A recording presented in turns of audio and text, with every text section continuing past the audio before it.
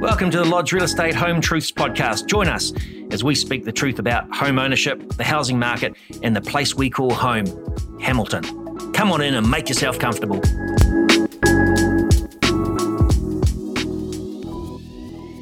Thanks for listening in to Home Truths. I'm your host, Jeremy O'Rourke, Managing Director of Lodge Real Estate. With all the media coverage surrounding increased food prices, utility prices and mortgage rates, you'd have to be living under a rock to know that we weren't in a cost of living crisis, with many Kiwis starting to really feel the pinch in their pockets and banks starting to see increases in people getting behind on their debt. We thought we'd ask our friends at Total Mortgages for some practical tips on the advice that they would give to manage your debt and to free up your cash flow and stave off financial hardship. Jordan and Alex, welcome to our podcast and thanks very much for joining us today. Thanks for having us. Thanks, Jeremy. Just to cover off some housekeeping before we kick off, the information provided in this podcast is not personalised financial advice, and before making any changes to your finances, we recommend you speak to a financial advisor. I guess, Jordan, that means that if somebody calls you, they might hear some of the information that they hear here today, but really you need to get their story to give them personalised financial advice. Yeah, pretty much, Jeremy. There's not sort of one size fits all. Everybody's situation is unique, so we sort of have a chat to them and see what we can do and what sort of options might be out there for them. Okay, great. Now that we've covered off that, it's time to get to our regular feature, Two Truths and a Lie. Jordan and Alex, I know you've both prepared three statements there, and maybe if we can just go through each one of those statements, and at the end of this podcast we'll find out which one is in fact fiction. Oh, we just done three between us there, Even Jerry. better. So, No, first one, if you're extending your loan term past your original approved term, it will require a reassessment. Our second statement is when receiving a cash contribution with your loan, it comes with a clawback period. And our third statement is if you're, you may extend your loan term out to 35 years if you're struggling to meet your repayments. Well, definitely a couple of head scratches there, so we'll look forward to uncovering which ones are indeed the truth and which one is a lie at the end of the segment. Okay, Alex, let's say like a lot of people, you bought a house a couple of years ago and interest rates were 2.5% and now they're sort of 6.5%, or I got a letter from the bank yesterday explaining that my interest rates were now, my floating rate was 8.5%, and you're having to shell out a few $100s more per week just to service your mortgage. Let's talk about maybe some of the options to manage your mortgage and stay afloat financially. One great option that you could look at is getting an offset facility. So essentially that's a type of home loan facility that you can offset against your savings and everyday accounts, and you're only paying the difference on the balance between that. So you can also link them to your family savings account. So if your mum or dad have some savings they're not too concerned about earning interest on and they want to help you out, you can link your home loan that's an offset account against that, and it will offset the interest for that portion. So if you have a $20,000 offset facility and your mum or dad have $10,000 in their savings that you've linked to that account, you'll only be paying interest on the $10,000, which is obviously not being offset. You've also, so mum and dad don't receive any interest, but essentially you receive it on your account so that you have to pay less interest on your mortgage. yeah, so I benefit the most. Got to be happy with that. Yeah. Okay, Jordan, I read in the paper the other day that nearly half of New Zealand's mortgage debt is due to be refinanced between October last year and September 2023. How can homeowners restructure their mortgage to cope with that increased cost? Yeah, so the first thing you could do is look at possibly refinancing it or restructuring it out over a longer term, potentially restricting it back over 30 years and seeing if that can reduce your costs down. Some banks will look at interest-only options, which is not a long-term sort of option, but might help out in the short term. Sometimes you have to go through the lenders.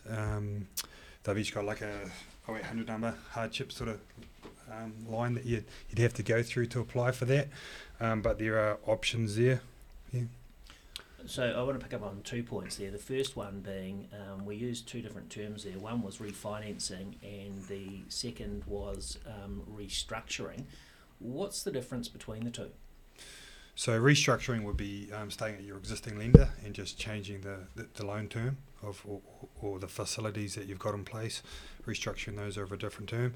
Refinancing would be going to a new lender and swapping that whole mortgage, repaying it, discharging it. Okay, so if my own bank wasn't playing ball, then I would look at refinancing it with another institution. That's essentially Exactly what's going that, on here. yeah. And there's plenty of deals going around. Most lenders are offering out a 1% cash contribution if you've got a 20% deposit or equity in your existing property. And the other point I picked up on, you mentioned that you could look at using an interest-only mortgage. So how does that affect your payments? What would be going on there? So interest only, potentially most lenders will cap interest only on an occupied property for sort of 2 to 3 years maximum. Generally, you can get 5 years on a rental investment, and then look to extend it after that. It will save you a little bit of money in the short term, but after your interest only term is up, it will shorten your interest and principal term. For example, if you had a 30-year loan term and you took 2 years interest only, it would then revert to 28 years interest and principal, which will in turn make your repayments more than what they would have been over the 30 years to start with. Yeah, you're still got to pay the money back. Still got to pay it back, yeah. Nothing's free. All right. Another sort of last resort option that I've heard you talk about before is a repayments holiday. How long does a bank sort of usually let you do this, and what are the consequences down the line? Yeah, they're becoming less and less common. Most of the lenders nowadays just revert you back to that hardship team, so you kind of have to ring up the 800 number and go through that process and have a fairly good reason. They seem to be getting more and more difficult to get that repayment holiday, but essentially, that would go back on top of your principal that you'd have to repay in the long run as well. Okay, so less popular than definitely. Restructuring, refinance, or an interest-only sort of loan. If I was to undertake or take any of these options, would that affect my creditworthiness? Potentially, if you went on a mortgage holiday, that potentially will get logged on your credit record. So if you're wanting to apply for lending or refinance their lending to a different bank, they could look back and see that, and that would be a mark against you. Restructuring and refinancing would be fine, but however the mortgage repayment holiday would be a different story potentially. Okay. Alex, I've heard that banks are stress testing potential borrowers between 8.5% and 9%. That might scare some would-be home buyers off. What would you say to them? I guess the kind of chat that we have to our first home buyers isn't. It's more around, interest rates are high, but it's not something we anticipate to be forever. It's a really great time to buy now with the property prices having dropped significantly in the last, particularly the last few months. For a while there, first home buyers were really shut out, so it was quite difficult for them to get in the market unless they had 20% deposit. So at the moment, first home buyers, they aren't too concerned from what we've seen about the current interest rates. They're just stoked to get in the market and be able to, start getting on the property ladder, building some equity and building, that property portfolio. Yeah, I guess the great thing about it is whilst those interest rates have increased, you're 100% right. The prices have come back so significantly, and money has become easier to actually access, particularly for low equity buyers. So it's now just a great time to try and get into the market, and they shouldn't be scared off by these higher interest rates, because these, by traditional standards, they're not particularly scary for most people and for their parents. Yeah, exactly. Okay, that's interesting. I guess, can you tell us what is the lowest interest rate that you've got at the moment, and where you see 2023 tracking? And if I was a brand new lender and I was coming to you right now, what would you be advice on how I should structure that mortgage? So the lowest rate we're seeing at the moment is that 3 to 5 year fixed rate of 5.99 from a few of those main banks. Outside of that, there is a lender that's offering a first home loan combo of 5.79% for 1 year. Okay, so if I'm a brand new borrower and I've just bought my house and I've come to you, how would you structure my loan? Would you give me a 1 year rate fixed or a 5 year rate fixed? What are you doing for people at the moment? Generally we sort of tailor the advice depending on the individual. So just working out, whether they have any surplus funds that they can offset. Might create a little revolving credit facility for them, or offset account if they've got some parents that are willing to help out and hook some of that money up and save them a bit of interest. Generally it's a good idea to sort of split the rest of your fixed loan into 2 or 3 different facilities and pick a couple of different fixed terms, just so that in the future your whole mortgage isn't coming up at one time for renewal. Can sort of make that time when it does come up a lot easier for people. And spread the risk across a few facilities. All right, so what I'm hearing is it is going to be very different for individual borrowers, and you're really going to need to know their story as to what's actually going to be suitable for them. So best advice you could give is get in touch with Total Mortgages and you'll be able to give them personalised service. Yeah, sure. Certainly, yep. All right, outside of a mortgage, what else can our listeners do to reduce their outgoings? Probably the first thing you want to look at is any outside debt or short-term debts that they might have. See if they can consolidate those over a longer term at a lower rate, whether that means increasing their mortgage potentially and having a separate facility on their mortgage, and then tackling that debt. Alex touched on it earlier with the offset accounts from the family members. It's a good one that a lot of people aren't too familiar with.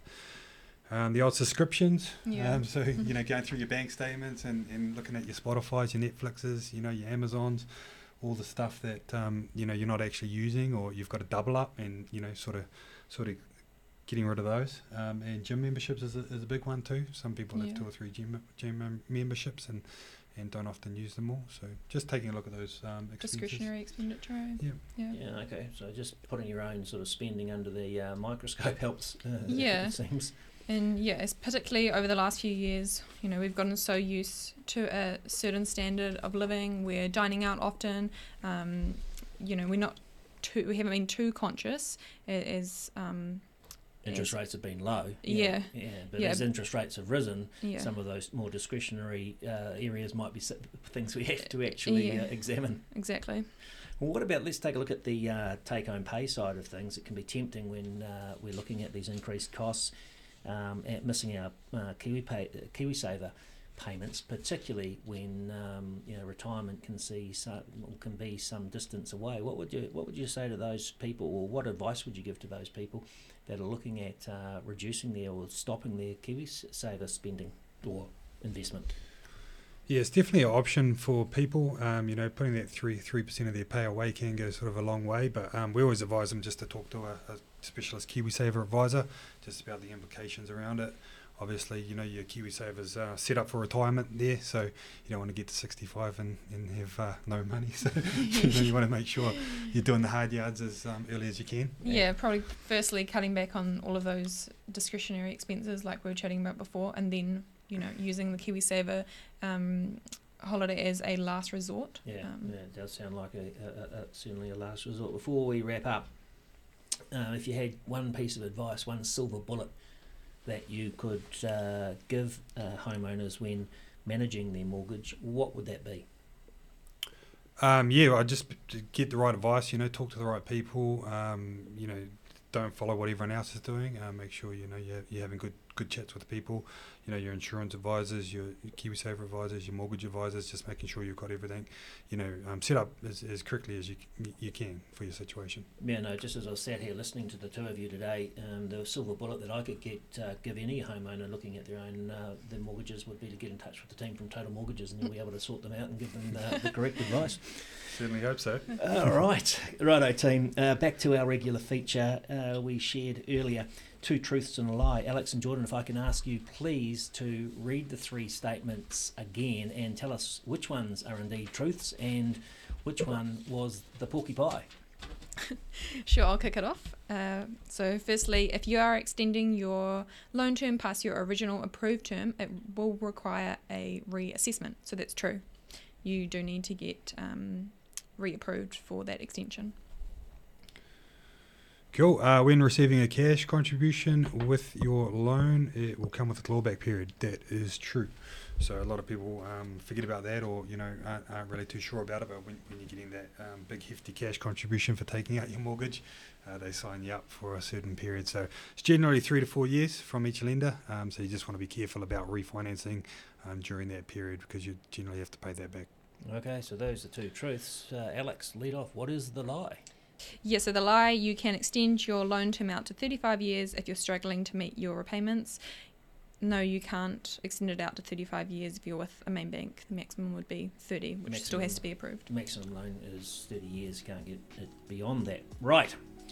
We'll wrap it up there today. Thanks, Jordan and Alex, for your wisdom. And to our listeners, keep your eyes and ears out for our next episode.